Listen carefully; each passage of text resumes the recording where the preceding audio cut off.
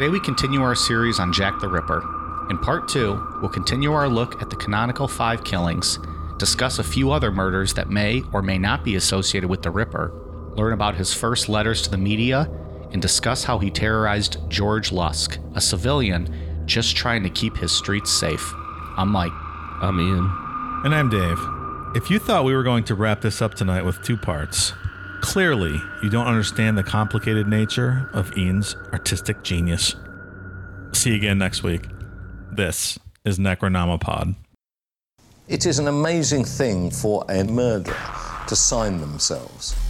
A tremendous sort of taunting. They've merged together Jack, which is a classic name, Spring Hill Jack character, who was a Victorian bogeyman character at the time, and Ripper, which obviously, encapsulates a key aspect of the murders themselves. So combining the two, you've got a very powerful, evocative name.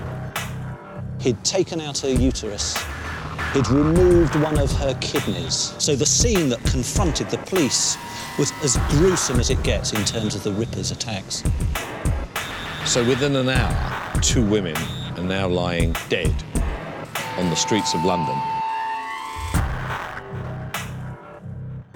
Have you guys ever just woken up and thanked God that you lived in a day and age where we had Maroon 5 on the radio? Yeah. Cannot remember a time when I would do that, no. Okay. I don't think I have. One more question before we dive in. What do you got, Mike? What is a or some overrated television shows, in your humble opinions? The biggest one, I think, is Big Bang Theory. Oh, it's number 1. It's one of the worst shows that's ever been made. I agree. That would be on my list too. I sent you guys this message earlier, or question earlier, just so you guys could think about it, and then I stopped putting all thought into it. So I have nothing. I'll just feed off you guys. Just blew your load. That's all you got. Well, I have one show, but I think we've talked about it before. But Big Bang Theory for sure. Yeah. Because people would keep telling me, I'm like, all right, I'll try to watch it. It's unwatchable. It's not funny at all. The writing's terrible. I don't understand. Like once we crossed over into like 2005, you can't watch a show with a laugh track. Like we have advanced beyond, someone should tell CBS that. I don't think they've realized because every show they still make has a laugh track. But like, I don't need to be told when to laugh nowadays. Like if it's an older show, sure. If you're watching something like, because it's just part of the culture, like Big Bang Theory, is that still on? Like it ended like a year ago with a laugh track. Yeah. Fuck out of here. Isn't the new one, The Young Sheldon, doesn't that have a laugh track Oh my as well? God. Yes, I have no idea. because it's on CBS. Horrible. I'm not joking when I say I think every show on CBS, other than like their CSIs, have laugh tracks. And you know what that one has? Yeah, I do know what they have. Can't you? Isn't there a clip on YouTube of rough cuts of that show with this the laugh track removed?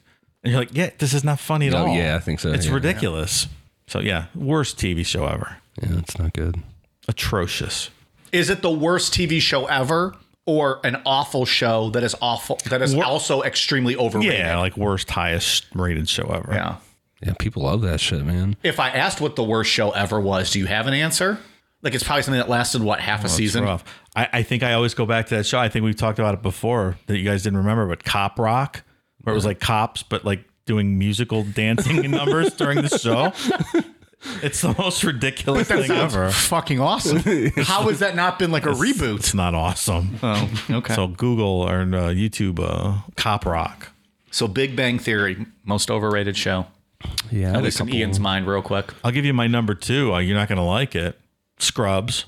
But does that show get that much I don't hype? love that show. I think a lot of people love it. Yeah. I mean, I don't know. I don't get it. I don't think it's funny at all. I don't think it was getting nominated for any Emmys or anything. No? I thought it was. I thought it was real highly rated. I don't know. I mean, it wasn't. I don't remember it being that way. It is one of my top 3 all-time favorite shows. That's why I picked it. Yeah, of course. But I don't remember it being like all the hype. It just was one of those like low-key shows that lasted a long time. Okay. 9 seasons, which is crazy. Yeah, that's Maybe about what The Office lasted for, right? Yeah. 9 or 10. Yeah. But I remember The Office was nominated for all kinds of stuff the first few years. Like Modern Family lasted forever. That was nominated for all kinds of stuff. I don't know if Scrubs was. I didn't realize. Wasn't exactly following the Emmys. I was going to list it anyway, just because, Of course.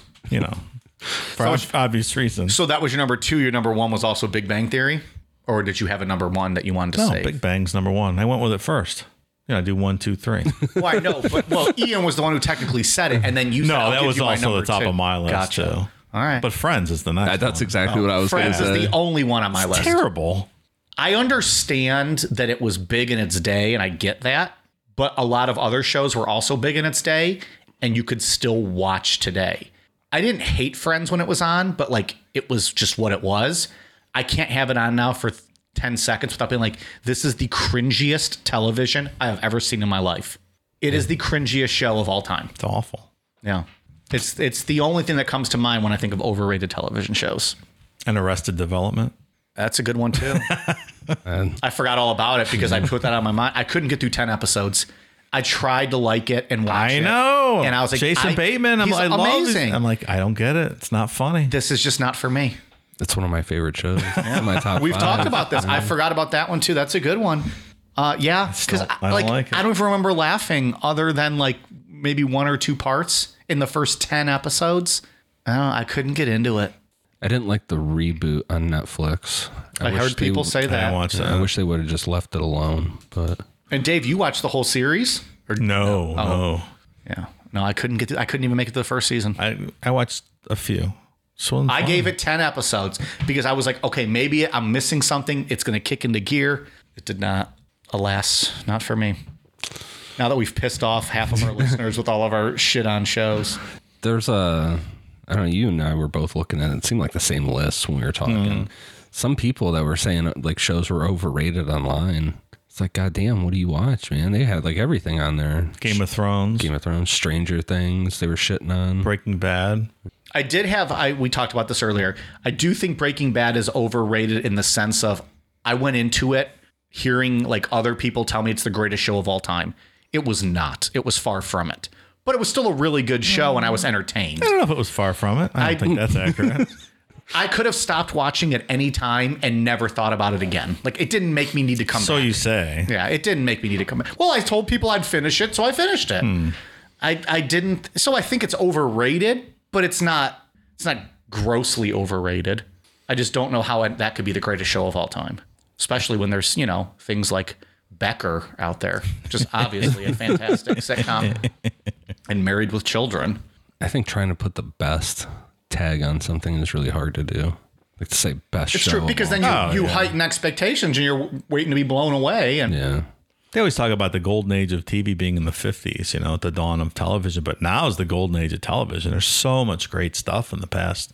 well, there's 5-10 years. and well on top there's just so much stuff that like Yeah. there's all that trash, but like with all the networks plus like the Netflix series and all like the Amazon series and the iTunes stuff, there's just so much content that it has to be the golden age because there's literally something for everybody. Right. My reading really suffers these days because it's just so much easier and there's such great television programming on. Need I remind you, Dave, you said you would rid the world of books given the choice between movies, music, and books. So I admit my laziness. I don't hide it. It's in plain sight. okay. I have one more. Go on. Let's Lost. I didn't like Lost. That was silly. I really liked it, and then it was spoiled for me. So I was like, well, Fuck yeah. yeah, I'm like, fuck this show now. I mean, look, what's the point? I've been watching this forever. So yeah, that wasn't great. What about, I didn't watch Lost Night, but I know you guys like started Walking Dead and then you're just like, fuck, abandon ship. Like, this is awful. Yeah. I put up with it for a long time. And at some point, I'm like, I'm not watching this anymore. Yeah. That's how I was with American Horror Story. Like, they just get too goofy each season. I've never liked a season of American Horror Story. That's I like another the- one. I- It's not good. I like the There was first like a 3 couple- episodes, and then I'm like, oh wait, this sucks. It gets, I stopped watching. so complicated and convoluted and weird. Like, if they just stuck to a basic script for like a season, Yeah. it'd be fantastic. There was a couple I liked, like the Freak Show one I liked, and then the hotel with Lady Gaga, like that was good. But like other than that, like the Roanoke was terrible. That was when I stopped watching. I don't think I even finished the season. I've never finished a season of it. I always Me watch neither. like the first 3 episodes. I'm like, Those are only the good things of the show. Yeah. Watch the first 3 and then that's it. first episode, I'm like, all right, this is pretty cool, and then it just progressively gets worse. So I Agree. stop. Yeah. Walking Dead, I stopped after they killed off a main character. that's still or was still very much in the comics. Comics are over. So once they just You think they needed straight up change the story, I'm like, all right, I'm done. maybe they needed a ratings bump that week? I don't know. I don't know how anybody still watches that show, to be honest. It's still on. Yeah. How about that Game of Thrones finale, huh? Am I right? I actually rewatched season 7 and season 8. Not that was that like last month I did that? Is that the end of it? Yeah, season 8's the last one. So I watched both the last 2. I stand by my decision. I liked how it ended. I like how it ended. And you said it was okay. It was okay. It wasn't didn't ruin great it for you. It was sloppy writing, but I stand by my opinion. Okay. it was sloppy. I don't like how they did certain things. They left stuff, like you said, untouched. Like they would just like never wrap some things up. And just killing off in such poor and dishonorable fashion, like some of the best characters on the show. Maybe they want it to be real life. Yeah, Not everyone gets a great death. wasn't great. Okay. There was one part that did not make sense to me regarding rocks falling down Yeah, and how a certain person was easily able to. step 10 feet to her right. That aired how long ago? I think you can talk about it. I don't think. Hey, Nah, we won't because there's Somebody still might people. watch it. they could hit the little fucking 30-second skip button, and we're back. A certain gentleman's able to magically find people that are underneath some rocks Yeah, when they should have been dumb. Yeah, that did not make sense. That certain character was the best character, my favorite character in the whole series, and should not have been how she ended. I'll disagree on that. But If only anyone knew what the fuck you guys are talking about, but you're kayfabing the whole thing here. Everyone but people like you know exactly what we're talking about, Mike. But maybe. No, because I 100% will think that show is overrated just because that's not my genre. And I know that going into it. No need to watch it. Yep. Okay, I'm going to drag this out a little bit more. I don't give a fuck. What's the best finale of all time? Series finale. They're usually bad because I know. it's hard to close. Californications was good. That's all right. I liked it. The last season was The last season was silly, okay, but the finale was exactly what it should have been. yeah, it was fine. I don't know about a series finale because If you include what was the movie that they did with Breaking Bad, I'll say that's the best with the movie. if you use the movie, it was good. Yeah, put the movie in, then that's good. Because I got real invested in Sopranos. That ending was terrible. Like, what the fuck was That's that? another one that people debate, though. Like, was it great It was, or was it okay? Yeah, I don't know. I need to watch that show. It's been on my queue to watch forever, and I just haven't done it yet. That's one of those ones that I couldn't stop watching. I know I'll love it. I know I will. Oh. Anyway, I don't really have a good I know I answer. threw that don't on know. you without warning. I really loved that one season of Watchmen. I thought it ended fantastic, so I'll go with But then it that. just got canceled too, right? Like they wouldn't. I think I didn't want to do it. another season, but it was perfect. Oh, it was his choice. Okay. One of the best seasons of television ever. Well, you know what's not the finale? Part 2 of Jack the Ripper. Where are we at? Love your segue work. Where we left off on part 1, we had just covered the first murder in the series of murders known as the Canonical Five, and the first 2 murders that showed up on the police's Whitechapel murders file. These, along with the murders that will occur after the Canonical Five, are debated on whether or not that they're Jack the Ripper murders. Even one that we're going to get into tonight that's in the Canonical Five, people debate if she's actually a victim. So it's just a whole bunch of debate going on here in this story. As the investigation into Mary Ann Nichols continued, police started hearing rumblings from sex workers about a guy that creeped them out that they nicknamed Leather Apron because he was always seen wearing a leather apron, which from what I was reading does not seem uncommon because there was a lot of slaughterhouses and this is, there's not really showers and all that kind of stuff. So after people were done in the slaughterhouses, they would just walk to their lodging houses in their apron and covered in blood makes and sense, shit. Yeah. I picture him as Daniel Day-Lewis in Streets of New York. Bill the Butcher, just playing with that mustache, sharpening knives with his leather apron on. Slaughterhouse was the nickname of my dorm room in college. My mind immediately went to the Leather Apron would be like one of the shittiest professional wrestlers of all time. That name just does not sound great. Oh, you mean I thought you were like, like no, someone. hypothetically, like if it was. Well, you know, in what the hell he's trying to figure it out. Well, Who wore a leather apron? I don't know. God damn it! I don't know. I should know this. What? No, because I was like, well, wait, why is he not talking about it? And FMW, the Japanese promotion, they did deathmatch wrestling. They had a deathmatch tournament, and in it, they had a Leatherface character from the movie who had like the apron, and it was played by Terry Gordy of the Freebirds, but he had the mask and he had like a chainsaw, and I was like, oh, so you mean him? But then I was like, well, wait, he's not talking about him. I just imagined someone named the leather apron. The leather apron would be the shittiest wrestler. apron. He has like a black glove. Like he gives you like the claw and then like your face just to take you down. Yeah. Who did that? Who was big guy? Kurgan. Remember that dude? Oh yeah. Good throwback to the 90s. He was around for like a cup of coffee. Right. Then he became an actor, big time. Like he's in a lot of movies now. He plays like the monster-ish heel in movies. That makes sense. Yeah, I forget his real name. Anyways. According to these women, he sometimes wore a deerstalker hat, and that he was running an extortion operation, demanding money from these women and then beating the ones who refused to give him money. Through their investigation, police were certain that whenever people in this area spoke about Leather Apron, they were referring to a man named John or Jack Pizer. So at this time, that's who they were looking for. Deerstalker hat's like the Sherlock Holmes hat. Oh, I had no idea what that is. I was curious, so I looked it up. In-depth research on my end today. The more you know. On September 5th, 1888, the Star newspaper ran the first of several articles that panicked people living in the area and really pissed off the police, who were trying to keep any information they had sealed for investigation purposes. The article said, quote, Leather Apron, the only name linked with the Whitechapel murders, the strange character who prowls about after midnight, universal fear among women, slippered feet, and a sharp leather knife. He's 5 feet 4 or 5 inches in height and wears a dark, close-fitting cap. He's thick-set and has an unusually thick neck. His hair is black and closely clipped, his age being about 38 or 40. He has a small black mustache. The distinguishing feature of his costume is a leather apron, which he always wears, and from which he gets his nickname. His expression is sinister and seems to be full of terror for the women who describe it. His eyes are small and glittering. His lips are usually parted in a grin, which is not only not reassuring, but excessively repellent. He's a slipper maker by trade, but does not work. His business is blackmailing women late at night. A number of men in Whitechapel follow this interesting profession. He has never cut anybody so far as known, but always carries a leather knife, presumably as sharp as leather knives are wont to be.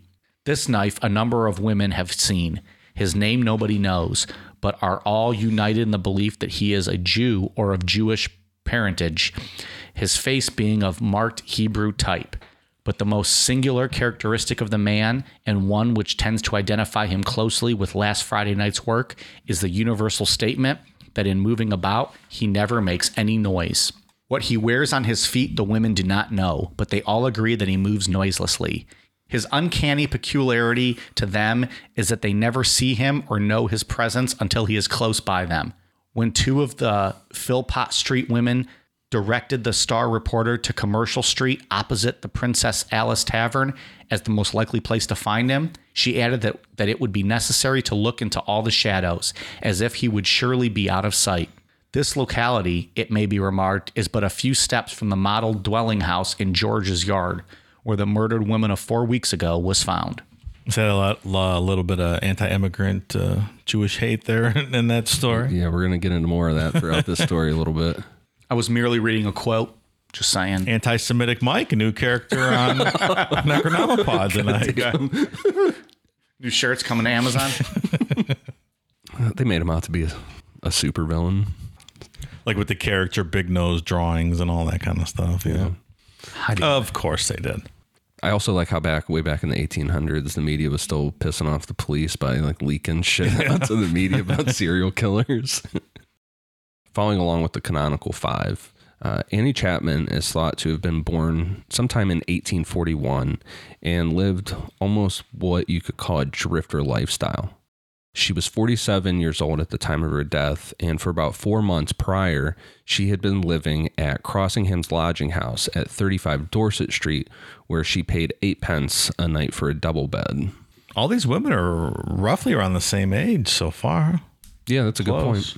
Very, very young. I mean, 47 is very, very young and early in life. I agree. 47 is like the new 45. Yes, it is. Very young indeed. Not old at all. In 20 years, I'll be there. I'll let you know. From accounts, she got along with everyone at the lodging house. And the only thing negative said about her was that she liked to drink too much. Which I think the only negative thing I could say about us, guys. Well, not that guy from the reviews last week. You had a lot of negativity to say about us. But they were positives on his end. Annie made her money from crochet work and making and selling artificial flowers. When this didn't make enough money, like many other women, Annie worked as a sex worker. She had 2 regular clients, one known as Harry the Hawker, who said he was a retired soldier and was known to lodgers as the pensioner. There's a wrestler for you. The pensioner? The pensioner. Harry the Hawker. Coming to take your pension away.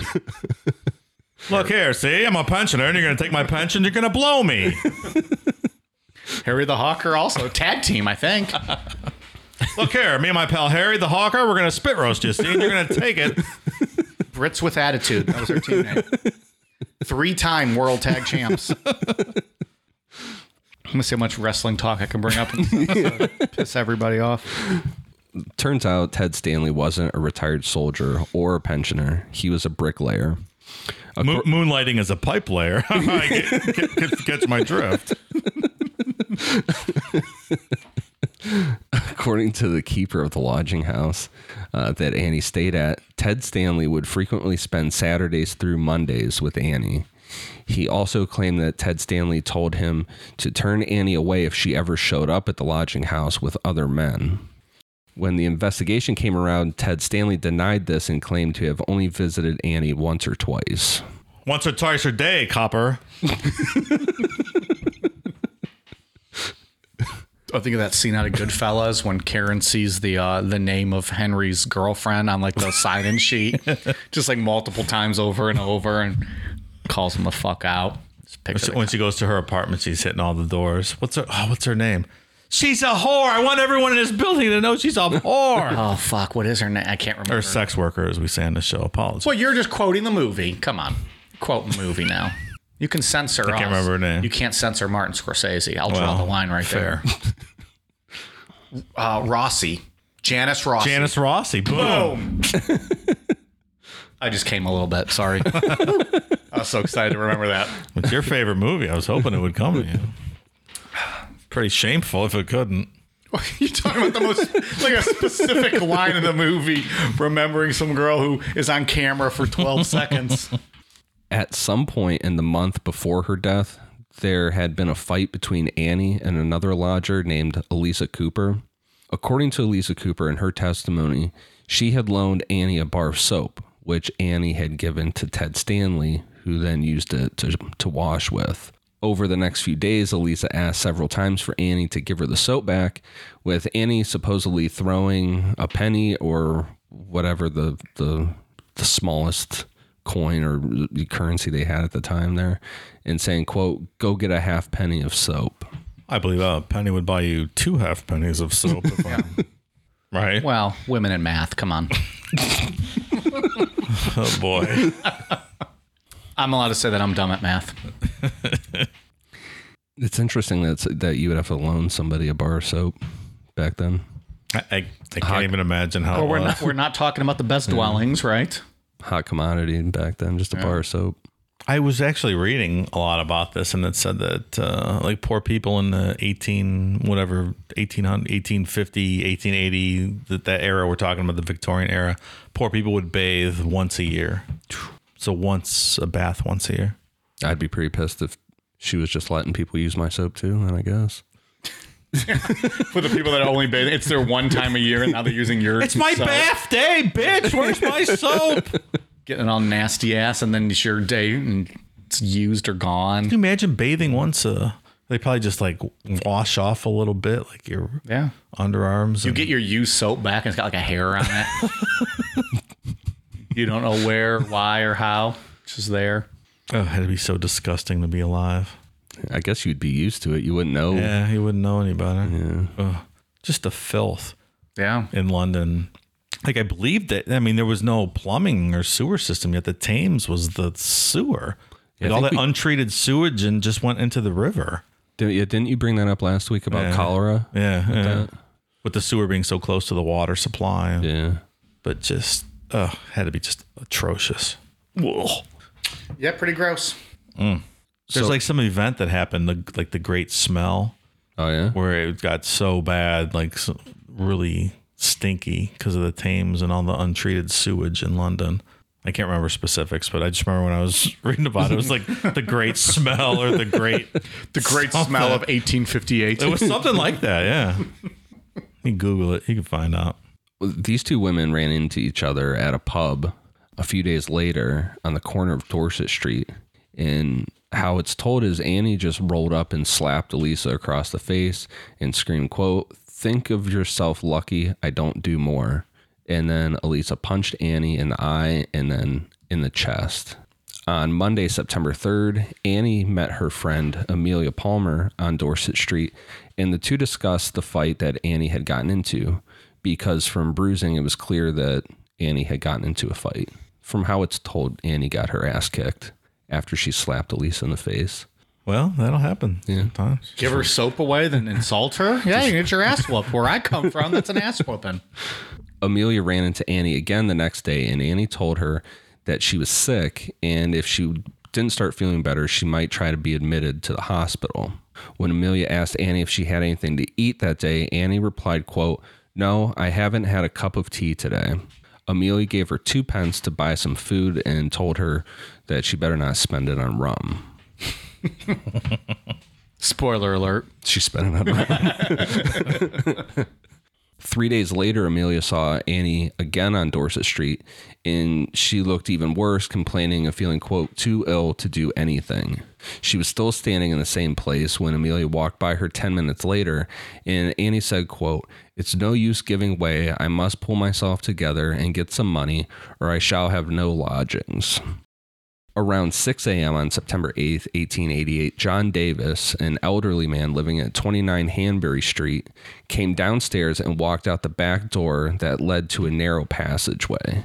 And this was kind of confusing for me at first when I was reading this, because I'm like, is this an alley or like, what is this? Mm-hmm. I guess it was like this just really tight area, but there was a fence on the other side that led to like more of a property. Okay. But in the back door of this guy's house just led to like this little kind of walkway area with a fence on one side. Got it. I'm updating my visual imagery of the scenario. As soon as he stepped out, he saw Annie's body lying on the ground. He ran and found 2 random men and asked them to follow him back to the alley. And in the police report for this too, it's like these 2 guys were they were like kind of sketched out about the situation. They're like, all right, this guy just wants us to come follow him back. Yeah, like, sure, right? It'd be a little odd. Yeah. We're about to get fucking robbed. But they followed him back and saw Annie's mutilated body lying on the ground between the steps and the wooden fence. Her head was turned towards the house and her clothes had been pulled up above her waist. A handkerchief was still tied around her throat, which she was wearing at the time she was murdered. It was said that the handkerchief was tied on to keep her head, like was tied around her neck to keep her head on. Oh. But I guess that's like folklore that just went through time. Okay. It's not real. It's not real, Mike. Got it. I'll take it off Wikipedia right now. Her face and hands were covered in blood, and her hands were raised and bent with the palms towards the upper portion of her body, giving the impression that she had been trying to fight off whoever attacked her. The men immediately started looking for a police officer, and Henry Holland, who was one of the men, found a police officer. And when he told the police officer what he had found, he was kind of thrown off that the officer told him it was against procedure for him to leave his post. So he wasn't doing anything. Sorry, pal. Can't help you. I'm posted up here watching for crime. The other man, John Davis, then decided to go straight to the police station. Police then ordered that the area be cleared off from everyone that was standing around looking, and then sent an officer back to the police station to get Dr. George Phillips, who was the police surgeon. Dr. Phillips arrived at around 6:30 a.m., and this was his testimony at the inquest. The left arm was placed across the left breast. The legs were drawn up, the feet resting on the ground, and the knees turned outwards. The face was swollen and turned on the right side. The tongue protruded between the front teeth, but not beyond the lips. The tongue was evidently much swollen. The front teeth were perfect as far as the first molar, top and bottom, and very fine teeth they were. The body was terribly mutilated. The stiffness of the limbs was not marked, but was evidently commencing. He noticed that the throat was dissevered deeply, that the incisions through the skin were jagged and reached right around the neck. On the wooden paling between the yard in question and the next, smears of blood, corresponding to where the head of the deceased lay, were to be seen. These were about 14 inches from the ground and immediately above where the blood from the neck lay. Let me just say, this is already not believable. Someone in 19th century England with perfect teeth. Surely you jest. I love how they make note, and very fine teeth they were. Yeah. That's your first clue. There it is. Jack the Ripper's a hoax. Dave solved it. Very fine teeth. A little before 7 a.m., her body was taken to the mortuary, where it was found that her abdomen had been cut entirely open, with a section of flesh from her stomach being placed on her left shoulder, and another section of skin and flesh, plus her small intestines being removed and placed above her right shoulder. Annie's autopsy also showed that her uterus and sections of her bladder and vagina had been removed. Oh, just butchered. Butchered, I tell you.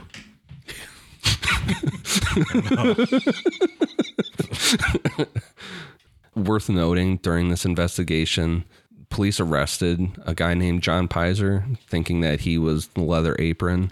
But John Pizer had a solid alibi for all their questions, and he was released. So that was really as far as they had gotten, as far as investigating's gone. No other leads. One suspect and done. Yep. On September 27th, 1988, a letter was received by the Central News Agency in the city of London. At first, the staff weren't too concerned about the letter and waited 2 days before giving it to the police.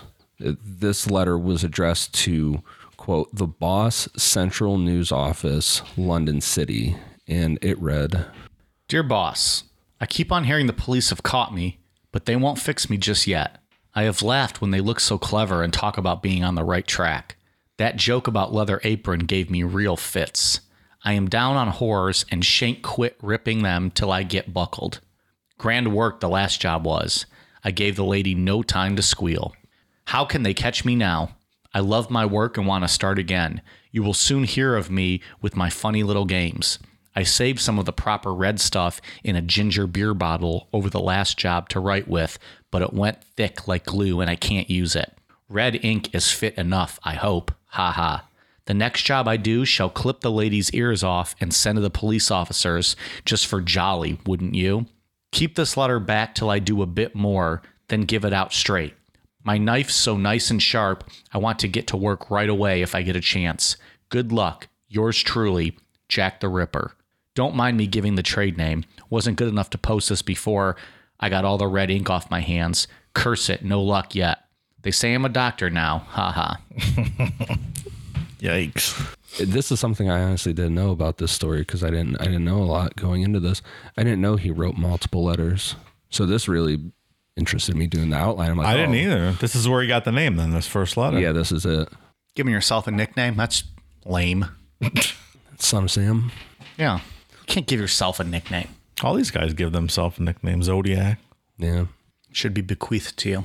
You're right. It should be based on some, keg stand or roof diving incident that happened when people knew you, right?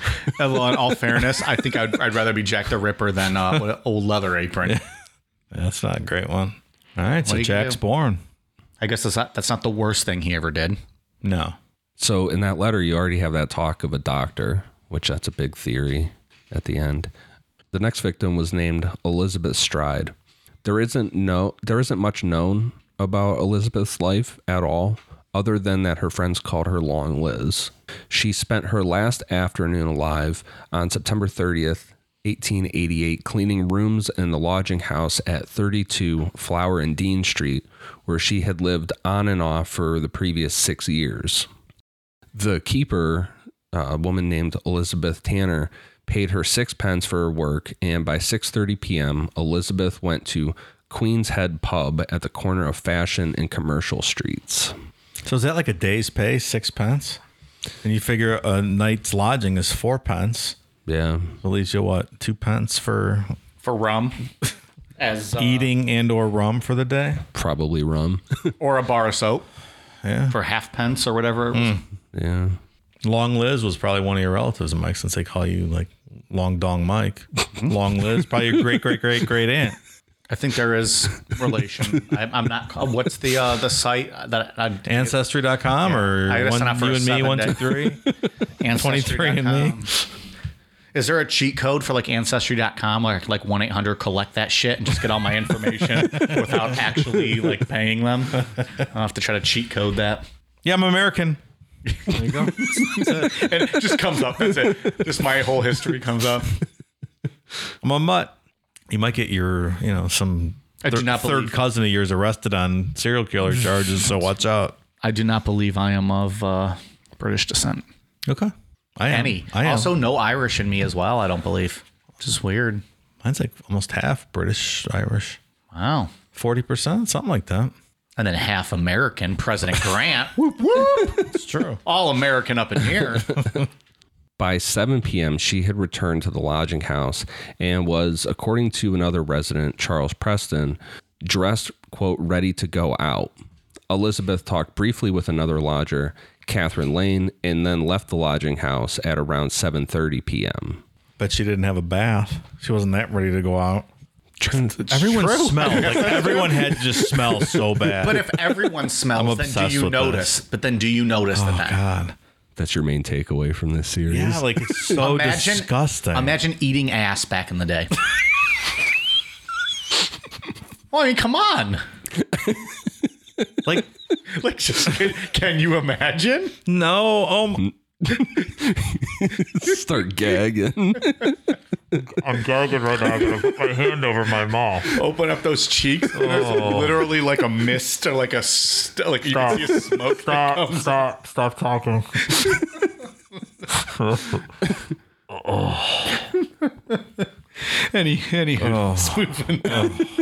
Yeah, did they have toilet paper back then? I mean, I'm sure they used something. Yeah. But those, or did they? I don't know. Maybe they did. They bathed once a year. Maybe not. But like, how many guys that were the sex workers with every night? Like, if you're the last guy of the night, like, oh yeah, you're getting syphilis for sure. Wasn't syphilis what was spreading around? Oh yeah, at the time. I'm literally about to throw up thinking about all this. Dave has zero tolerance for improper hygiene. We're learning this as we go. Oh. Can't wait till we start traveling the country doing live shows, and I'm just not going to bathe for a week and see if Dave can put up. I have a really weak stomach. I can't even think about this stuff, so it makes me gag. I have a weak stomach for some stuff. Any nipple play, I'm unconscious. But when it comes to, eating a crusty asshole, that's... I mean, I'm not going to do it, but I'm not going to pass out about it.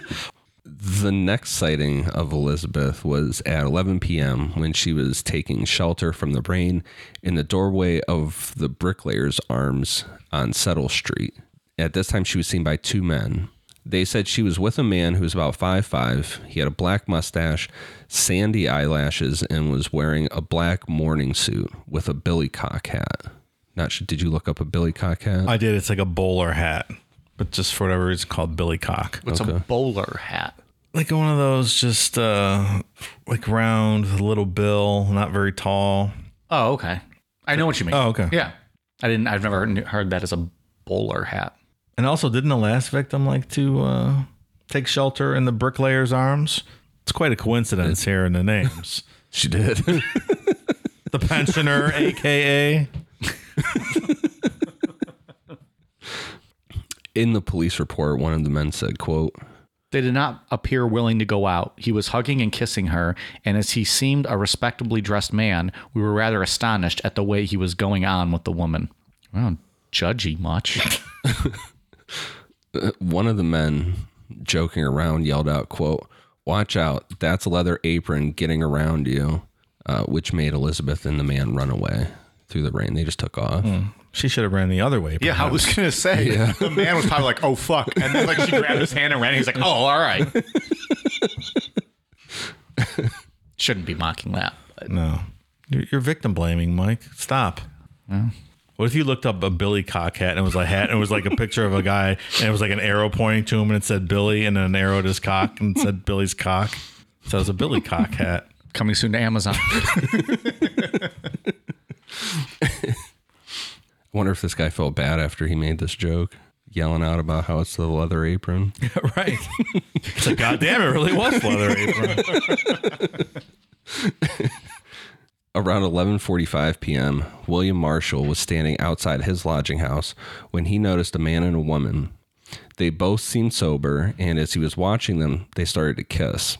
Marshall heard the man say to the woman, quote, "You would say anything but your prayers." It's ominous. I don't know what that means. Marshall described the man as being middle-aged, around 5'6", clean-shaven, and nicely dressed. He wore a black cutaway coat, dark pants, and a round hat with a small sailor-like peak. So probably that Billy cock hat again. So much hat history in this episode. A lot of hat wearing. Love it. He's middle-aged, so that's about 20, right? Yeah. Back in those days. Well, with the syphilis and the lack of bathing and the crusty asshole eating, he's past middle age. At 12:30 a.m., police officer William Smith walked along Burner Street on his patrol and noticed a man and a woman on the opposite side of the road where Elizabeth's body was later discovered. The man was approximately 28 years old with a dark complexion and a small dark mustache. He was about 5'7", had on a dark overcoat, a dark deerstalker's hat, and dark clothing. Hey, he grew like an inch and changed his hat. It's pretty clever. The woman who Smith later identified as Elizabeth Stride had a flower pinned to her jacket. Officer Smith didn't notice anything wrong with what they were doing, so he just kept patrolling. The most important witness to have seen Elizabeth Stride in this 30 minutes before she was discovered in Dutfield's yard was a Hungarian Jewish man named Israel Schwartz. I don't like where this is going one bit. Where's it going? I think more anti-Semitism's coming up. Maybe anti-Semitic Mike will be join us again. He's banned from studio. I will not be reading. We threw him out of here? I will not be reading any more quotes with anti-Semitism in them. Walking down the street at 12:45 a.m., he noticed a man ahead of him. The man stopped to talk to a woman who was standing in the gateway of Dutfield's yard, and Schwartz was absolutely certain that the woman he had seen was Elizabeth Stride. Since it's likely that Israel Schwartz witnessed the early stages of Elizabeth's murder, and possibly the only person ever to see one of Jack the Ripper's victims in the act of being murdered, his statement is considered one of the most important. It's worth noting that he spoke no English and gave all his evidence and things like that through an interpreter. And people point to this as possibly why his statements to police and then interviews that he later gave differ in certain details. Yeah, that could be. The interpreter's like giving a whole different story. I love those stories where the sign language interpreter like just does nonsense on stage. Did you see that not too long ago? No. Like whatever the hired for some important person or organization, and whatever they were interpreting just had nothing to do with what the person was saying. It was just nonsense. I love that. It's really funny. To humor themselves. I don't know what they were doing. And no one knew. Remember the Curb Your Enthusiasm interpreter for the wedding? And they had her for the play for Fatwa. For the Fatwa the musical? Yeah. She could just get the huge tits. Larry's looking around, all the producers are watching her. He's like freaking out. Then whatchamacallit kicks her out of the wedding. Go. Yeah. You're out of here. Ian's like, okay then. I need to watch. Ian does not like Curb Your Enthusiasm. Speaking of overrated shows. I've never seen it. I need to watch. I've never seen an episode. The funniest show probably in the history of television. It's in the top 3. It's for in sure. It's in my top list. According to Schwartz, this man was about 5'5", around 30 years old, with dark hair, had a fair complexion, and a small brown mustache. He had a full face, broad shoulders, and appeared to be slightly intoxicated. That's me every day. Full face, broad shoulders, and slightly intoxicated. Morning. Can confirm. As Schwartz watched, the man tried to pull the woman into the street, but then spun her around and threw her onto the ground, where the woman screamed 3 times, but not very loudly. Schwartz thought that he was witnessing a domestic violence type incident, so he crossed the road, trying not to get involved. That's a tough call on those domestic violence. I mean, you're out, guy's roughing up his girlfriend, and you confront him, you get in a fight with the boyfriend. All of a sudden, the girlfriend he was beating is hitting you in the head with a bottle because you're beating up her boyfriend. Like, you know what I mean? Sounds like you have some tales to tell today. I want to hear this. I'm Coming soon to Patreon. It's not always great intervening in a domestic situation out at night. You get involved and the guy pulls out a gun or something, and then you're dead for trying to be a good Samaritan. That too. Or you whoop her boyfriend's ass and then she's, jumping on you. Leave my boyfriend alone. Or that also. Just but stay home. It's true. Just fucking sit in your basement. There's nothing good going on out there. And just agree to do a podcast with 2 friends because you just want to get together and drink beer and maybe watch wrestling with them. And the next thing you know, it's like a job. As he crossed the street, he saw a second man standing, lighting his pipe. As Schwartz passed him, the man who was attacking the woman called out, apparently to the second man, the word, quote, Lipsky, at which point the second man began to follow him. Schwartz panicked and began to run and managed to lose the man by the time he reached the nearby railway arch. So the Ripper was potentially a tag team operation. Or is this one of the killings that was not maybe him, maybe not? This is one that's debated. Yeah. So that lends credence to maybe not being the Ripper. Yeah. We'll hear more about that. Jack's the Rippers. I just blew everybody's mind. I think it would be Jack's the Ripper. Like attorneys general, not attorney generals. Yeah. I don't know. I like Jack's the Rippers. Or Jack the Ripper, like square. Oh, that's not bad. But the square, like the 2 is written in blood for like the movie I'm going to write. Dripping. The screenplay, yeah. That's pretty good. I'm writing. But I'm going to fool everyone like Jack the Ripper Square is actually going to be about a professional wrestling tag team. 19th century, Britain. Did they have pro wrestling back then? Probably. Mm-hmm.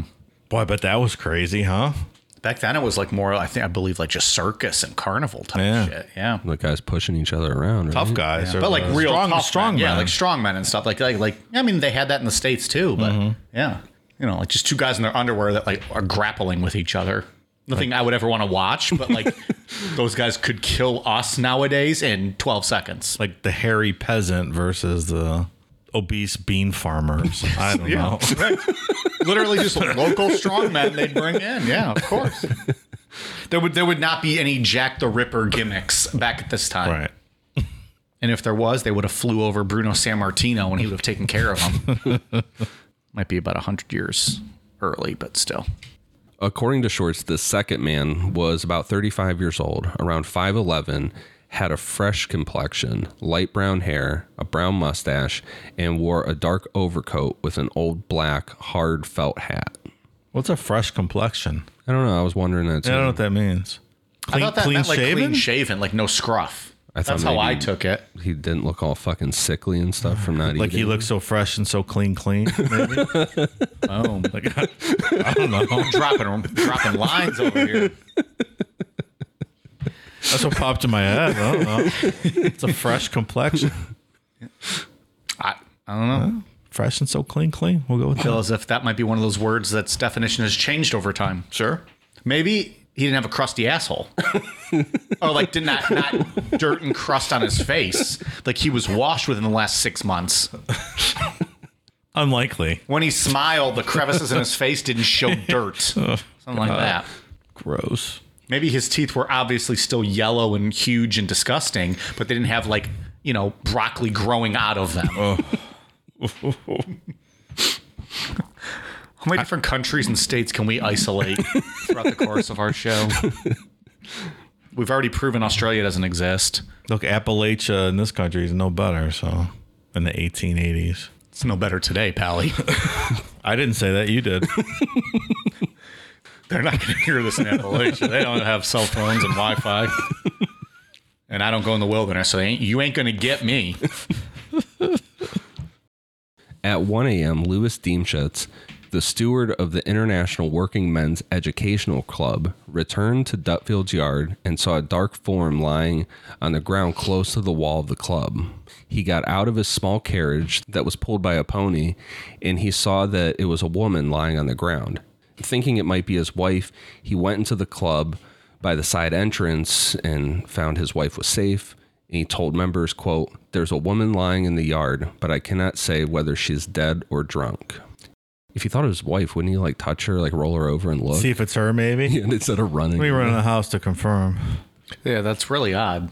Also, I Well, can't, I would assume maybe by then he realized it wasn't his wife, but then he was like, well, fuck, this is somebody dead or drunk. Or maybe not. I eyewitness don't know. accounts vary. Who Yeah, knows? who knows? I like to see a little pony carrying a little carriage, though. It's really cute. My little pony carries me through London town. Is that a song? I don't know. Is that a thing? Ian, it must have been before we were born. It was like from the My Little Pony show or something of the early 80s. We should do a show on bronies sometime. That'd be a fun show. That's the guys who get off to My Little Ponies. Yeah. So Lewis grabbed a candle and went back to the yard with several other club members.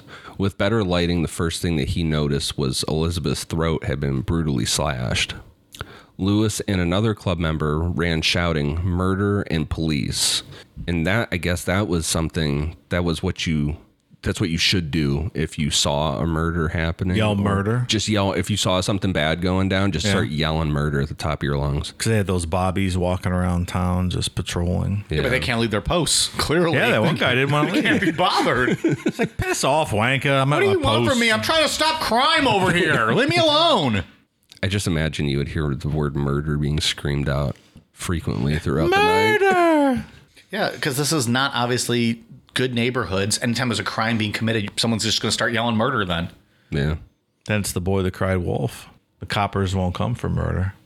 So eventually they found police officer Edward Spooner, and once they told him, Spooner returned with them to Dutfield's yard, where about 15 people were gathered around looking. Spooner bent down, lifted the woman's chin, and found it was slightly warm. As Spooner tilted Elizabeth's head back, Lewis saw just how bad the wound on her throat was. He said, quote, "I could see that her throat was fearfully cut. There was a great gash in it over 2 inches wide." 2 inches wide is wide. Yeah. Like, that's a lot. Oh, God. 2 inches is huge. Right? That's what you used to tell the freshmen anyway, right? Well, I believe. Whew. If only, man. A stream of blood ran from Elizabeth's throat and up the yard towards the door of the club. There was also a doubled up piece of paper in her right hand, which ended up being breath fresheners. There you go, Dave. Being hygienic. She's probably about to give an Altoid blowjob. That's what I'm guessing.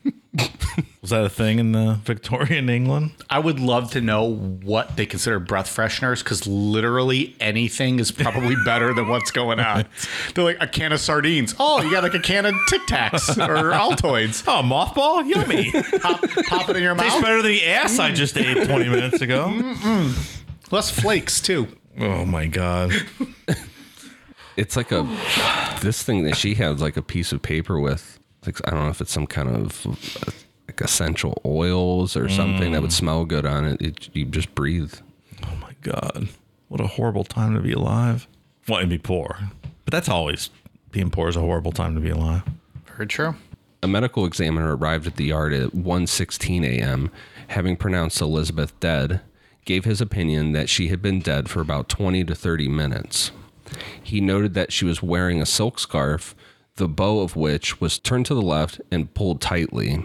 At the inquest, he stated that he had formed the opinion that the killer had first taken hold of the back of the silk scarf and pulled her backwards onto the ground. He, however, couldn't be certain whether the woman's throat was cut while she was standing or after she had been pulled down. Inspector Edmund Reed was alerted by telegram at 1:25 a.m., and when he arrived, Elizabeth's throat was being examined. All the people in the yard were then interrogated, and their names and addresses were taken. Once they gave a satisfactory account of their movements that night, and their hands and pockets had been searched, they were allowed to leave. At 4:30 a.m., Elizabeth's body was taken to St. George's mortuary. And like you brought up, Mike, this is one that people debate if she really was a Jack the Ripper victim or not, because there was no mutilation involved. Her throat was just slit. It's not his MO. Isn't it easily possible that someone may have been coming and interrupted him, though? I think so. That's a likely reason for that, huh? Yeah. I think with any of those, like it was a populated area. Happened, yeah. He just had to, get out, or, I think there's even one we're going to get to here in a bit where it could have been him. But, things happen. You get nervous or startled and you just take off. And the thing about the two people, the police considered that Israel Schwartz got to be a very credible eyewitness. And he had, had the guy following him, the second man following him. So that would lead you to think this might not be a Jack the Ripper murder. Yeah. We'll be right back. The next murder on the Canonical Five is Catherine Eddowes. It's pretty crazy. Catherine's murder also happened on September 30th, 1888. At more or less the exact moment that the body of Elizabeth Stride was being discovered in Dutfield's yard, Catherine Eddowes was being released from a police station in the city of London. At around 8:30 the previous evening, Catherine had been entertaining people outside 29 Aldgate High Street with a drunken imitation of a fire engine. What does that sound like? What did a fire engine in 1888 sound like? I don't know. It was like a guy yelling off the back of the truck. Hey, move the fuck out of the way! I don't know. All right, fair enough. She took a bow and then laid down in the middle of the street and went to sleep. Also, what the fuck's a fire engine? A big, cabin being pulled by, 8 horses? Yeah. Absolutely. I don't know. When police came by, they asked if anyone knew who she was. No one did, so she was taken to the police station. Better than sleeping on the street. Yeah, it doesn't seem like a very good life decision in Whitechapel. Trampled by ponies and horses and... Oh, God. Lay down in the shit that's, running down the street that someone threw out their back window. The shit everywhere! At 1:35 a.m., 3 Jewish men, Harry Harris, Joseph Chaim Levy, and Joseph Lewin left the Imperial Club on Duke Street and noticed a man and a woman talking quietly together. The woman had her back to them, but they could see that her hand was on the man's chest. Levy was immediately convinced that the couple was up to no good and out loud said, quote, "I don't like going home by myself when I see these sorts of characters about." Because it makes his pee-pee hard and he has to go home and take care of himself. Mind your business, pal.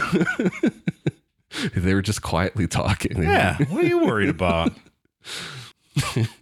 He didn't pay that much attention to them, although he did say that the man may have been 3 or so inches taller than the woman. I see a man and woman talking together. I got to go home and play with my pee-pee. Knock it off. Joseph Lewin paid a little more attention, but he did not see the woman's face. But he was almost certain that her clothing was the same clothing that was worn by Catherine Eddowes when he was later shown it at the police station. The street lighting wasn't good, but he caught a brief glimpse of the man's face and was able to provide police with a description. He had the appearance of a sailor and was about 30 years old. He was 5'9" and had a medium build. He had a fair complexion, a small mustache, and he wore a reddish neckerchief tied in a knot and a gray-colored, loose-fitting jacket, and had on a gray peaked cloth cap. For a brief glimpse, Jesus Christ. That's a hell of a description, Pally, for a dimly lit area where you got a brief glimpse. That's a great point. Yeah. That's the most detailed description we've had thus In far. any story we've ever told in the history of Necronomicon. Oh, I got a brief glimpse. It was dim lighting, but here's what he was wearing from head to toe. I think I saw 2 beads of sweat above his left brow and a drop of drool rolling down his left chin. Fair complexion, small mustache. He wore a reddish neckerchief tied in a knot, gray colored, loose fitting jacket, had on a gray peaked cloth cap. But I barely saw him. You should start wearing a reddish neckerchief, Mike. Look pretty cool on I'll you. do that. No problem. I'll just sit here and fucking sweat from my neck all night long. With that exact outfit. That's right. My Miller Lite t-shirt. Like you wore that tie around your neck for your YouTube video. Well, you got to look professional.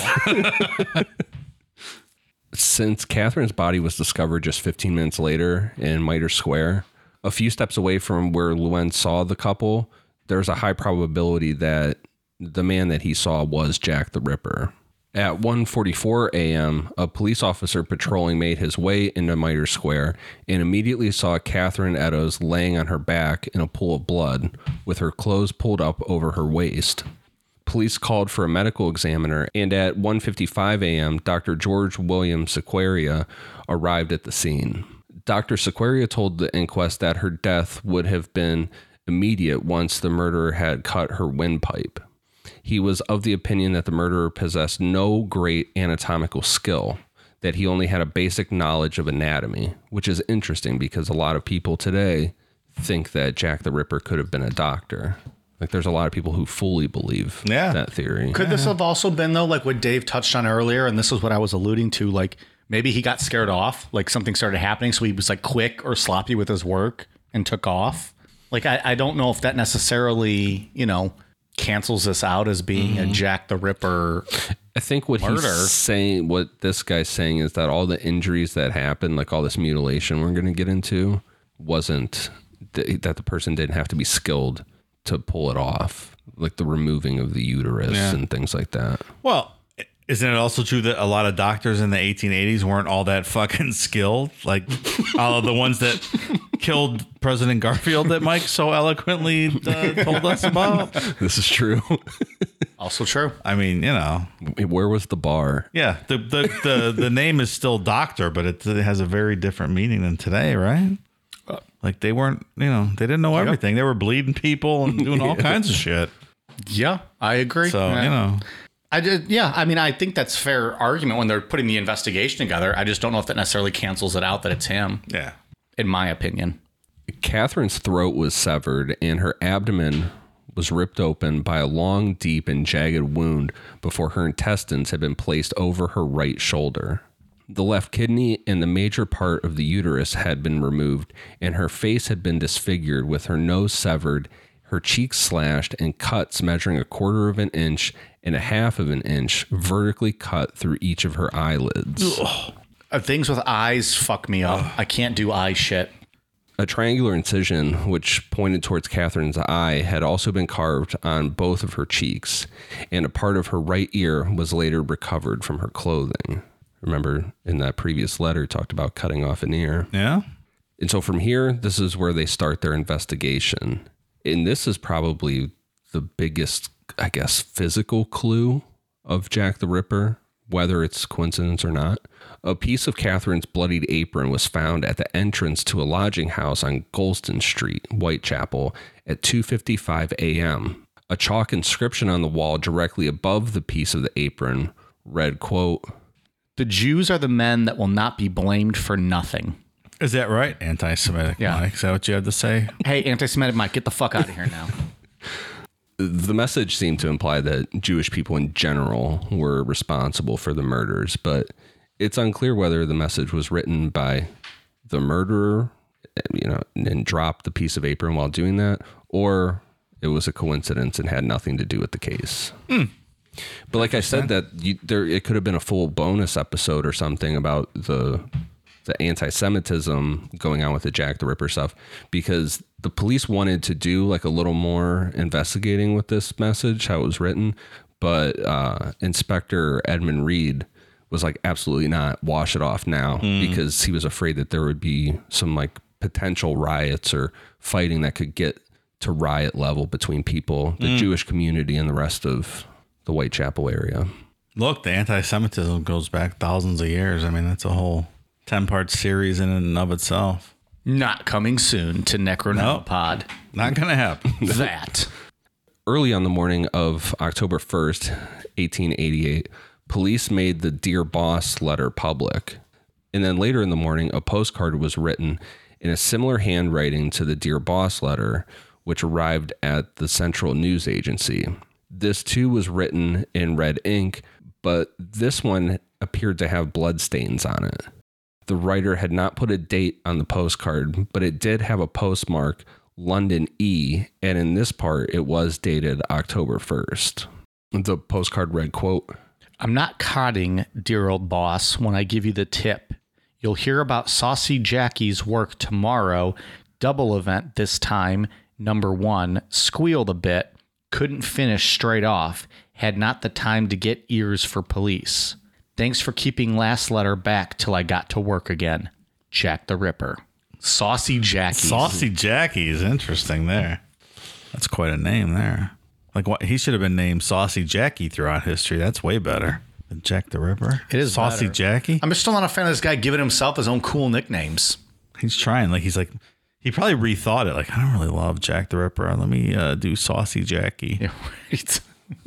Remember David Berkowitz did that with Son of Sam stuff? He gave himself a million nicknames. He was like, you can call me all this stuff if you want. That's right. They were all like really good fucking names. That's right. David Berkowitz had branding down. This brings us to a guy named George Lusk. Lusk had been constantly in the newspapers in the first 2 weeks of October because he had set up a civilian vigilance patrol with the police. Like the police endorsed this. This was a group effort. In addition, he had also addressed several public meetings and had been actively soliciting the Home Office, urging them to rethink their stance on not offering a reward for more information that would lead to the killer being arrested. At 4:15 p.m. on October 4th, 1888, a man who the newspaper reported as having a, quote, florid appearance turned up on George Lusk's doorstep. The man was about 5'9", was around 30 to 40 years old, and had an unkempt brown beard. The man was told that George Lusk was at a nearby tavern, so the man headed to the tavern and found Lusk and started asking him tons of questions about the patrols taken by members of the Mile End Vigilance Committee. The News of the World reported on this saying, quote, The stranger's appearance, however, was so repulsive and forbidding that Mr. Lusk declined, but consented to hold a quiet conversation with him in the bar parlor. The two were talking when the stranger drew a pencil from his pocket and purposely dropped it over the side of the table, saying, "Pick that up." Just as Mr. Lusk turned to do so, he noticed the stranger make a swift, though silent movement of his right hand towards his side pocket, and seeing that he was detected, assumed a nonchalant air, and asked to be directed to the nearest coffee and dining rooms. Mr. Lusk directed him to a house in the Mile End Road, and the stranger quietly left the house, followed by Mr. Lusk, who went to the coffee house indicated and found that the man had not been there, but had given the pursuer the slip by disappearing up a court. So he's trying to pull something from his pocket? Yeah. Was he also, so then if we think this is the Ripper, he was changing his appearance to have an unkept beard, or did he send somebody? This goes back to like, were there more people involved? Because that's weird that he's going to change his appearance. Florid means red or flushed complexion. Which would not be, what did they say earlier? What was the term they used? We were debating fresh. Fresh. And so clean. So I don't know. No, that doesn't jive. This does not sound. I mean, unless he was just kind of going for like a gimmick here to throw people off, but I don't know, just interesting. 2 days later, George Lusk received a letter that reportedly was written in similar handwriting to the Dear Boss letter, which said, quote, I write you a letter in black ink as I have no more of the right stuff. I think you are all asleep in Scotland Yard with your bloodhounds, as I will show you tomorrow night, Saturday. I'm going to do a double event, but not in Whitechapel. Got rather too warm there. Had to shift. No more till you hear me again. Jack the Ripper.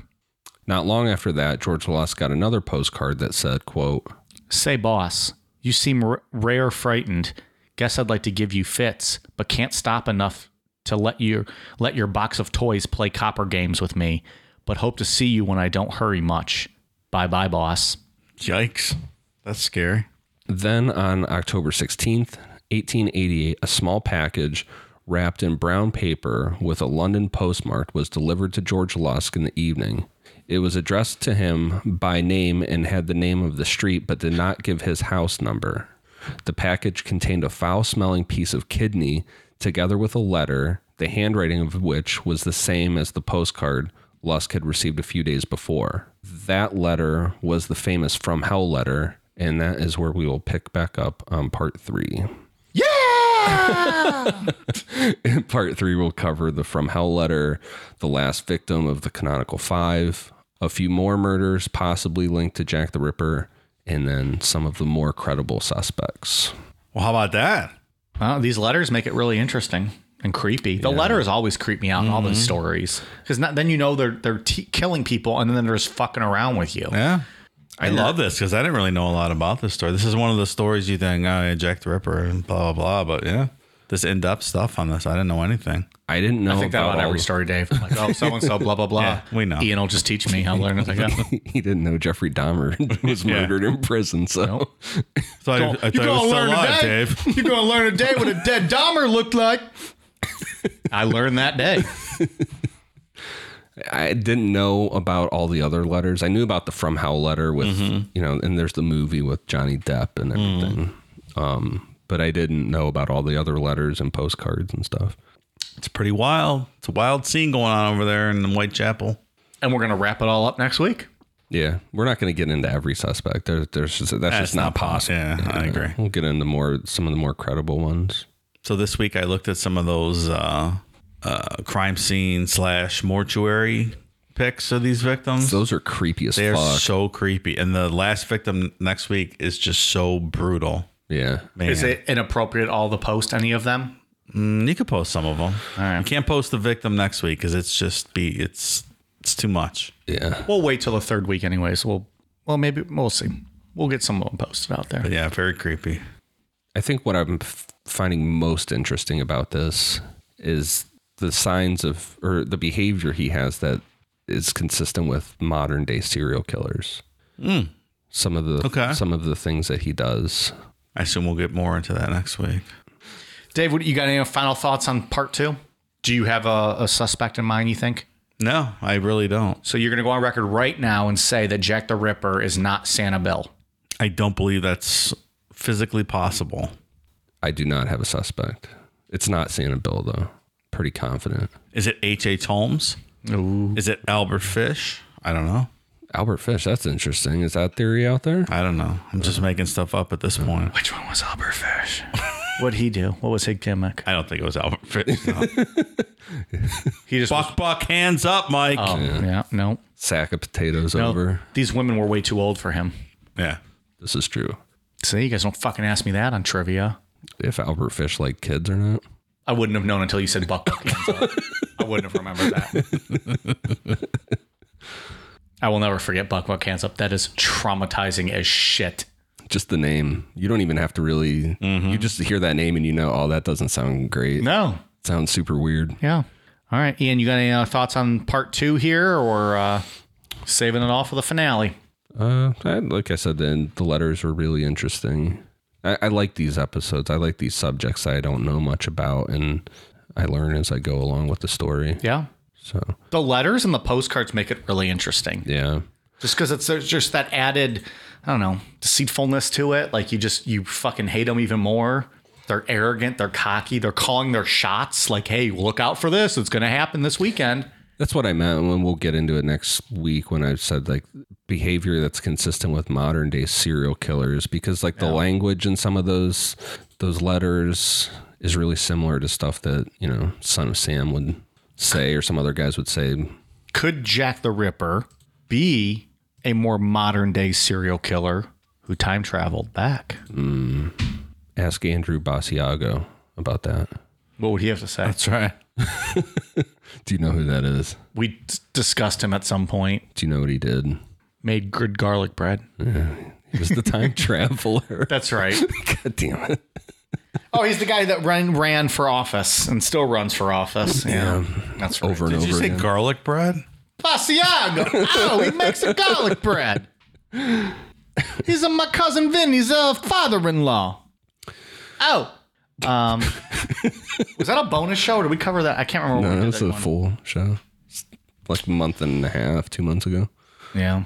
I remember him now. He was the guy that he runs for president every 4 years. Yeah, him and Obama. That's right. We're on the Mars like together. camped together on Mars. And everyone that was there has always been president except for this guy. Yeah. So come on, motherfucker. It's your turn. All right. We got some patron shout outs. Let's dive in. Thank you very much to Cleric of Vecna, PJ Baker, Jack Atlas, Mitzi Jedry, DJ D in the CLE, Danielle, Taylor Freehan, Jack Delacour, Jackson Hanna, Melissa Allen, Sarah Hamadel, Matthew Klee, Joe Roberts, Haley Loff, Angela Hedworth, Frothy Nipple Splatter, Bray Miller, Shawn Michaels Bulge. God damn. Mike is visibly excited now. Andre Juarez, Andrea Dawes, Caitlin Cesario, Jeremy Horton. Oh, hey, Jeremy. Miles, Dusty Mitchell, Lauren Chicalaby, Lauren 821, Raymond Adkins. Mike is Ian's boy toy. Is that a shout to Shawn Michaels theme song? I think it is. I'm just a sexy boy. I'm not your boy toy. Isn't it Sherry Martel in the background in that? The original, but not modern day. Yeah. It's all Shawn. Come on, Ian. I knew that. I was just asking that. Allison Bubar, Sam Squanch, Blue Steel, Ty Panchinson, Charlotte Mayer, Tongue Punch My Fart Box. Dave will do it, especially if it's 19th century Britain fart box. Douglas Castano, Sean Sanborn, Gabby Williams, Crystal Bird, Jennifer Finley, Alex Perez, Jason Hewitt, Travis Miller, Sienna Beckingham, Katie Harrison, Maddie S., Jennifer Patton, The Killing, Pumpkin Eater 69, Dang Gleesack, Reagan, Brett Anderson, Compact Boy, Emma Gunn, and Pants McPantons. Dangly sack. And it's spelled out so perfect. It's Dang Glee Sack. Bravo. Well done. Bravo, sir. All right. Thank you very much. We are at patreon.com/Necronomipod. If you search us on Patreon, we don't pop up because we're an adult content show. So you just will have to type it in or Google search it. We don't even hardly say cunt. Why are we an adult show? There's like, one cunt every month or something. Come on. This cunt, is that the barometer for what makes you an adult show? Seems like the most offensive word. Not in Australia, though. Those guys love saying cunt, calling each other cunts. That's probably the most offensive word over here. Yeah, not over there. They love it. To me, the most offensive word is Australia. So, right? No. Fuck them. So anyways, that's what I got. What do you guys got going on? For iTunes, I have one for Bam Burrow, Sarah Russell 86, Michinoku Drunk Driver. So Taka Michinoku used to be a wrestler, and his finishing move was the Michinoku Driver. Mm-hmm. He made it extra. Mo Riley, Ellie 99, Nice Mank, and Micolia. Thank you guys for the awesome reviews. A lot of good reviews this week, I saw. Mm-hmm. Awesome. We'll take it. Dave, you got anything else? No, I don't have anything. No? No, I don't have anything. Go ahead. All right. Twitter, Instagram, Facebook, YouTube at Necronomipod, necronomipod.com, Amazon.com, search Necronomipod, and Patreon.com/Necronomipod.